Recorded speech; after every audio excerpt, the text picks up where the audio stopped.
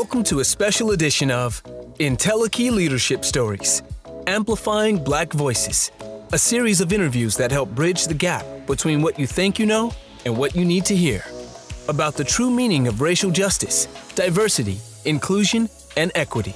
Real conversations about real experiences that lead to real change. Join the conversation now with your hosts, Kirsten Gouldy and Mark Stinson. Well, hi, everybody, and welcome back to IntelliKey Leadership Stories. Kirsten, we are just so happy to be able to share our platform to really, as our title says, amplify Black voices. And we're so excited today and excited about the lineup of the people we have coming. And Mark, I agree with you. This is the conversation to be having. And until it's done, we're not done. So I'm grateful that we get to do this. It actually is going to tick me up. I don't know why.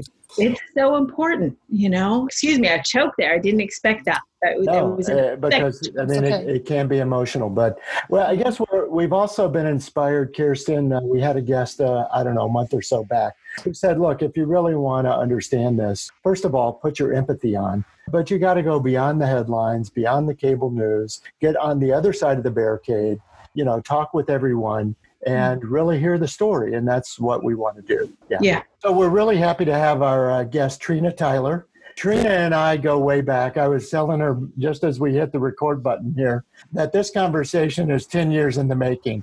Mm-hmm. We have spent many an hour at coffee shops, going up and down the Chicago lakefront path, traveling to foreign countries. I know at Absolutely. least one, maybe more. It's been so long. Mm-hmm. Trina, we're just so happy to have you with us. I'm happy to be here. I am very excited, and I was very excited about the topic today. My conversation about this topic is usually with people of my own color. It's because it's uncomfortable. Mm-hmm. It's uncomfortable for other people, and it's uncomfortable for white people. Yes. To have this conversation, because you don't want to necessarily come off as the quote unquote angry Black woman, but there's a lot of things to be angry about. But I think that we have come into a situation over the last 4 years that the things that are happening in this world have always been happening, but there has been a license, in my opinion, over the last 4 years that has brought hate and disparity and bigotry and separatism all to the front line and saying, hey, it's okay. It's okay to dislike people. It's okay to hate people for the color that they are. And so then I think those people that were out there was like, hey, well, okay, it's okay. So I'm going to take full advantage of the okay because he says it's okay, so it must be okay. People with any common sense know it's not okay. It's just not okay, the things that have been happening. On the flip side, I think that the political atmosphere that we have been in the last 4 years has been a travesty, but I think it's been necessary. Because before this, people were like, I don't get it. I don't understand about the white privilege. I don't understand about the disparity. I don't understand what Black people are complaining about. It's not like they don't have jobs or, what's the problem? Okay. Right. But the problem is that the problem existed so many years before. And there's so many places where it just never got better. I think the police brutality, the hate, and all of those things brought us out to the forefront, not just Black people, but it started to bring everybody together. And that's the part that I say the last 4 years was a travesty, but maybe it was something that we needed. You know what? We were all put on this earth to live together, to work together, to love together. And we haven't been doing that. There has been disparity in jobs and pay, in housing, in healthcare, in social services. So there has been disparity in so many areas for so long. I think now people are realizing, oh, okay, maybe it was. Maybe it is. Maybe as a human being with another human being, we need to do something about this. I'm curious, Trina, and we started off this, even the premise of this conversation says that I'm white. Mm-hmm. I think I'm enlightened. I think I'm progressive. I think I'm liberal. I don't fly a Confederate flag. It's not me. I'm not the problem. And so even in that mindset, I know I'm wrong. And I know I'm blocking out what I need to hear. So pick up where you left off on that. We need to get real. There's just stuff that you don't get. Here's the thing, Mark. You're on the top of the food chain. You are the highest that they get. You are a white man. You get no higher than that. And underneath the white man is the white woman. And then you start doing all the races, and then you get down to the Black people. And then go down further, Trina, a Black woman. Oh, yeah. You know what? I started a new job about 1.5 years ago. And I said to myself, they offered me a salary, and it was good. But based on my experience, I thought I should come in with more. Now, I didn't have half of the experience that they required, but they sought me out because I have a lot of union-based experience, and I work for a union bank. So the first thing that I thought to myself, I said, if I'm going to talk to anybody about asking for more money and how to do it, I'll pick my best white male friend. So I called Mark, because Mark has had more experience. He's had his own companies. He's consulted all over the world. And I was like, what better person? And that's shameful, because I didn't have a Black friend in that space. So I went to Mark. Mark gave me good advice. Well, at first, because him and Jenny were in the car, he goes, well, Trina, I don't want to be that friend who gives you the wrong advice. I said, but you are that friend. You are that friend. And the thing is, and I think the thing that is different amongst a lot of Black people is that Mark and Jenny are my friends. They're not my white friends. Most Black people, you're just their friend. Most white people, I'm somebody's Black friend. And it's easier for Black people to think in those terms because, quote unquote, we live in a white world where there are some Black people who never get out of the Black community. I had a very progressive father, and me and my family were always the only Black family. My dad was in business for himself. He worked in industries where he was the only Black person. So every event we went to, we were the only Black children. And there were times when, my parents stood with their feet planted in the ground, because there were times we went to picnics and we would get in the pool and the white people get out of the pool. And then we would want to get out the pool, and my mother would say, don't get out of the pool. Mm-hmm. Because the way that they saw it is that you can't expect people to know that you are the same if you choose not to be the same. So our lives are brought up knowing everything about you, but your lives are not brought up knowing everything about us. And I think that this era definitely has given white people an opportunity to go, well, let me sit back and go, okay, well, how many Black people do we have at our company that are executive level? Or do all the Black people work in the mailroom? You start looking around now. Hate has definitely brought awareness to people who think that they don't have any hate in their heart or have any difference in their hearts. And it's starting to allow white people to go, I never thought about it this way. Okay. Black people never live in places, we just start migrating to suburbs 40 years ago. And I still have a problem with it because I don't feel comfortable living any place where you can just step right into somebody's house. I could never live in a place where you had, what are those big doors? French doors, unless I was on the 10th floor, because I don't like the dark. Most Black people don't. I don't like being in the wilderness. We were there before.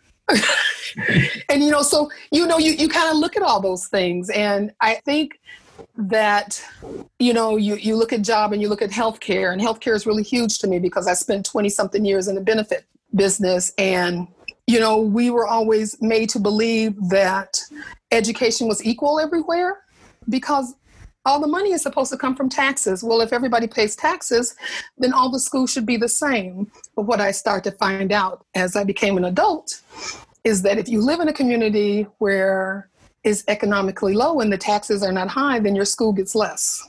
So how is that? How is that equal? How can people from a lower economic level, which in turns, I will say the publicity is more so that there are more Black people that live in poverty than white people. But that's almost impossible because there's more white people than Black people. And this is to say that all white people have money and all white people do not have money. So you have to look at who owns the news stations and, you know, who hires the reporters and who tells them what to do. So, you know, this is not just new. This is not just new. This has been going on so long that it's almost ingrained in people's heads that the majority of Black people are poor and living in the ghetto. The majority of Black people are on welfare. The majority of Black people don't want to work. And that's what they see. So when they talk about welfare, which really pisses me off, when they talk about welfare, they are always talking about a minority group. But this is what we have been out here to believe. And it doesn't make a difference because this has been documented so many times, but it doesn't seem to make a difference. Because if we have politicians in force that they are putting ideas out here into the public that wants to hear them, then this is how they go. This is the way to go. And this is the way that people stay minorities instead of just being part of this world. This word systemic and it's ingrained. I would love to hear your perspective on that because now all of a sudden we've moved from somebody who's a bigot in their heart or they discriminate as an individual. But now we're talking about entire institutions, laws, government programs, initiatives, taxes. I mean, that it's in the system. It's in the system. Where do you start based on your experience? I mean, you've been in finance, you've been in employee benefits, banking. Are there places that we can start undoing this? Here. You know what? The thing is that we start unraveling when white people say, you know, this is some BS. Enough is enough. And that's how you make the change. You know what? You can't make the change when you just got a few people the people that the change is for. Mm-hmm. Once you label somebody a minority, then you're not getting the majority of their voices. You're not. You're not trying to hear the majority of their angst and their complaints and their questioning about communities and taxes and government. But once the majority starts saying some things, and I know that some Black people go, well, you know, okay, well, so now the white people have gotten involved. Now they want to listen. You know what? My thing is, it's all about listening. If they weren't listening before, I am thankful that somebody's listening now.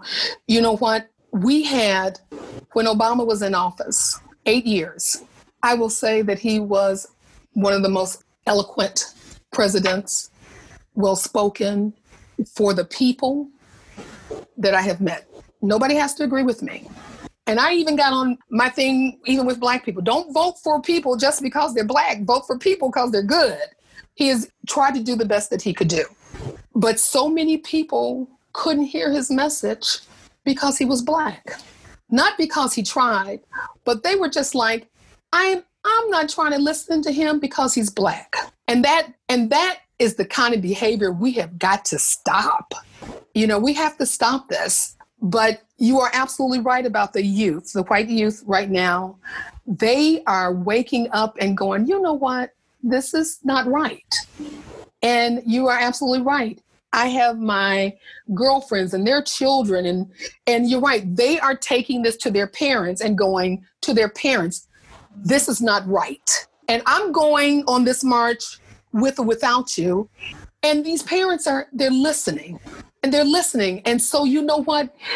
A change can come over them, because you're right, Mark. These are not people who hated minorities or were straight up Archie Bunker bigots. I think, we said we're going to be real about this. Mm-hmm. I think white people have no idea how great their lives are. They have no idea how great their lives are. And this is not to say that there are no hardships and things like this, but to know that you will never be judged by the color of your skin, to know that you will never be turned down for a job because of the color of your skin, to know that somebody doesn't want to wait on you because of the color of your skin, or somebody doesn't want you in their neighborhood because of the color of your skin, or somebody, now this is what chokes me up, somebody doesn't want your children in their schools because of the color of their skin, or they don't let you into college because of the color of your skin. This is what I have to tell my children. But I have to tell them that it doesn't matter what color your skin is. It matters if you're a good person. It matters if you strive. It matters if you're kind. It matters if you're a good servant of God. But to know that they are going to have to face the same stuff, that they are going to have to know that they have to work 10 times as hard and maybe be smarter than the person that they hire because of the color of their skin. And that part is really difficult. Mm-hmm. And those are things you will never know. You will never have to experience. A friend of mine once before asked me if I was uncomfortable around white people, and I told him no. And because we were at a big affair and I was the only Black person there. And I said, no, I'm not uncomfortable. I said, would you be uncomfortable if this was all Black people? And he told me yes. And that's because the world has ingrained, this is how Black people are. When I run into people and they tell me, as when I was growing up, you don't sound Black, Trina. As if an uneducated voice is a Black voice and an educated voice is a white voice, because that's what people have told me. You sound like a white girl. And I was like, in my head, I just sound like an educated person. No one will ever tell you, you sound like a white person. Or if your language is not correct, they won't tell you, you don't sound like you're white. But these are the things that are every day and still in this world, every single day. I correct my 12-year-old all the time on her English, and she gets very upset with me. And I said, why? And she says, because you always do this. I said, well, I want to make sure that you speak correctly. I said, because you are going to have so many obstacles in your way. I don't want this to be one of them. I just want her to speak proper English and not use slang and all this other kind of stuff that people use, that all of the youth use. But when it comes to bad language or poor diction, it's always associated with Black people. I just want this world to get out of the negativity of anything that's bad, anything that's poor, anything that's uneducated, anything that is taxing on the government dollar is because of Black people. When we go to school, and I think one of the reasons why we're so comfortable with white people is because that's all we learn in school. You learn about the top Black people, but we learn everything about white people from before Christ up. I consider myself a Black woman, and I know that the PC is African American. And I stopped after Negro. After Negro in the 60s came Black, I was like, I'm done. I was like, I'm stopping there, because it's the assumption that all Black people come from Africa. And, Christ, the real Bible says that, Christ was of darker skin and woolly hair. Mm-hmm. And I was like, so, I don't know where I came from. I could come from India, where they're dark skin. I can come from Central America, where they're dark skin, and all over the place. But, it's kind of like you got to group somebody here. Mm-hmm. We gotta group you. So we're going to give you African American because we assume that all of you are from Africa. That's why I just stopped at Black. Well, let's pick up there, because here's something else we need to be educated on. Mm-hmm. And again, it's so easy to say, oh, I know. But it's like, what is the difference to you between Black Lives Matter and All Lives Matter? Ooh. We have to hear it, Trina. Oh, you got to give it to me straight. I am. You know what? On Facebook, every time somebody says all lives matter, and I go, of course all lives matter, but Black lives are in a crisis right now, and we need to straighten this out. You know, all lives are not in a crisis. Nobody said all lives don't matter. Of course all lives matter, but you never have to tell your 18-year-old white son, when the police stop you, put your hands up, sit back, make sure that you speak clearly, make sure that you give them eye contact, make sure that you don't have any anger in your voice, make sure you do. But this is what we have to tell our Black children. That is one thing. Who wants to tell their children this? When you say all lives matter, it does. Only if all lives did matter. Words are everything. They create worlds. They do. Culture. You're not a minority. Whites are not the majority. You're an equal. Mm-hmm. I don't know why that struck me so powerfully. It won't be gone in our lifetime, but you are absolutely correct. If you have placed a group of people as less than, and the world looks at them as less than, that this one word has grouped a race of people, and already before you're born, you are less than. One other question I have for you, because, as an intuitive and a shamanic healer and working with alchemical healing, we have imprints in our physicality, right? And I'm going to go out on the limb here and do my little woo thing, but all of your ancestors stepped forward and applauded you, just so you know, which is what brought me to tears, because they all came in. They're all with you. Awesome. Right now. So there is a physical, we can, our cells and our DNA, they carry trauma. So when I experience your body, I experience the trauma of you, your ancestors, your family, your environment, and your whole body is in fight or flight response. And sorry, I don't mean to be reading you, but that's the No. That's okay. Right. Mark tells you I'm all over this. So, but, and this is huge, because I think as a white person too, we don't realize the impact on the physicality and the spirit and the soul of the Black people. We just don't. Like, it's much bigger than just saying, what can I do to help you? Mm-hmm. Like, your physical essence, minute to minute, is carrying soul scars, samskaras of everything that's happening even today. It's like complete fight or flight response. And how do you deal with that? Because I don't know if I would have what it takes. I have to. Somebody asked me once before, and this is one thing that you should know. Black people deal with direct or indirect prejudice every single day of their lives. Every single day. So you have to pick your battles. If I let everything, every injustice, every stare, every look, every comment bother me, I would be destroyed. It would destroy my soul. But I have an opportunity to turn it around. It makes me stronger. It makes me stronger because this is something I have to bear every day. You will never know my strength. But the more you know about me, you will. The more you know about me, you will. And then that's the important thing. You know what? What has been going on?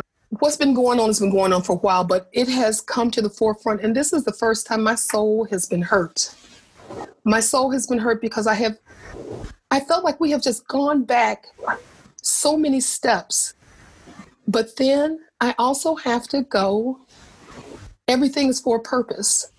Because if this is the thing, if we can take a generation of people, a young generation of people, and go, this is enough. This is craziness. Because that's what we have to do. People can teach their children hate, and they take it into their life. They take it into their adulthood. They take it into their businesses. They take it into the schools. But if you start having a generation of people, if you start going, this is enough, take the word minority out, stop making people less than they are before they're even born in this world with that on their back, then things will change. They're supposed to. So for every bad circumstance, there has to be a good one. My girls ask me, especially my 6-year-old, she says, Titi, do you hate white people? I said, absolutely not. I said, we're not supposed to hate anybody.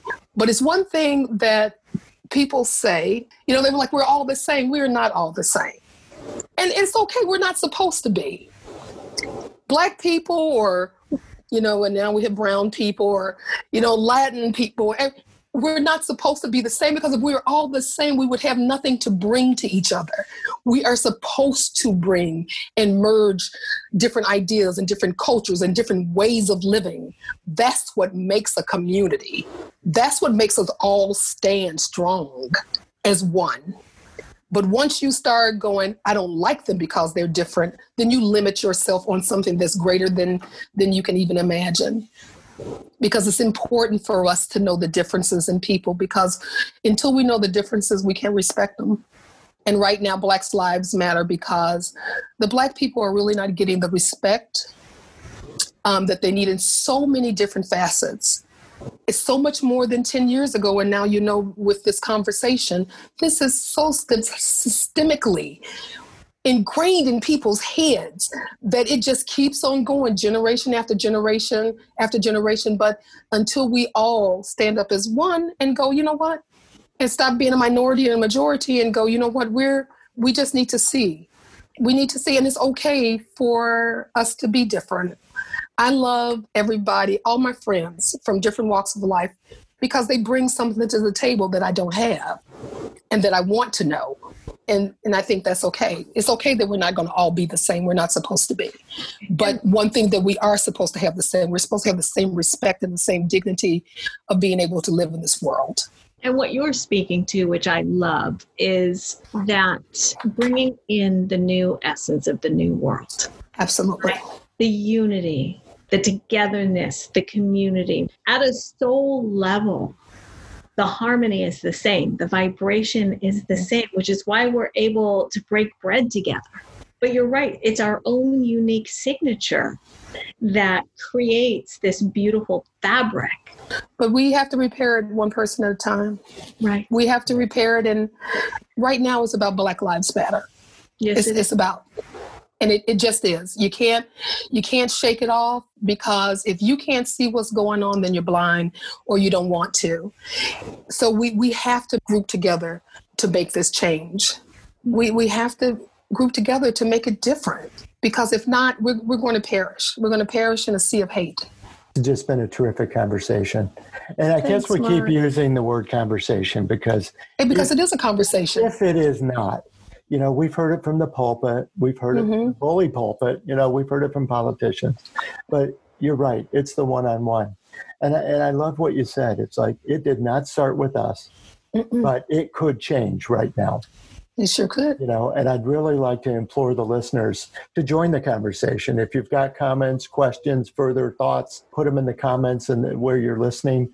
Send us another guest suggestion, whatever the case might be. But I really think that going forward, we know more now, but I think if we have a different feeling, we have a different attitude, we can add to the knowledge overall. And that's what a good conversation is. Exactly. It's continuing. Always. Yeah. And Maya Angelou, to close with, when you know better, you do better. Absolutely. When you know better, you do better. You do better. Well, if we were at the real coffee shop at the Flying M in Boise or the Uncommon Ground on Southport, there would be a big, big hug right now, Trina. We'll give you a big virtual hug. A big virtual hug until we see each other in person very soon. I have enjoyed this, and I have enjoyed you. I hope I brought something to the table. Oh, God. And I have enjoyed your questions and your spiritual input. I have enjoyed everything. And Kirsten, you were right on point about how trauma just keeps on going. We have to do better. And it starts here. You've been listening to a special edition of Entelechy Leadership Stories, Amplifying Black Voices. IntelliKey Leadership Stories is copyright 2020. Subscribe wherever you listen to podcasts, including Apple Podcasts, Amazon Music, Google Podcasts, Spotify, Stitcher, and many more. I'm Jason Lanier White, on behalf of your host, Kirsten Gouldy and Mark Stinson. Thanks for listening to IntelliKey Leadership Stories.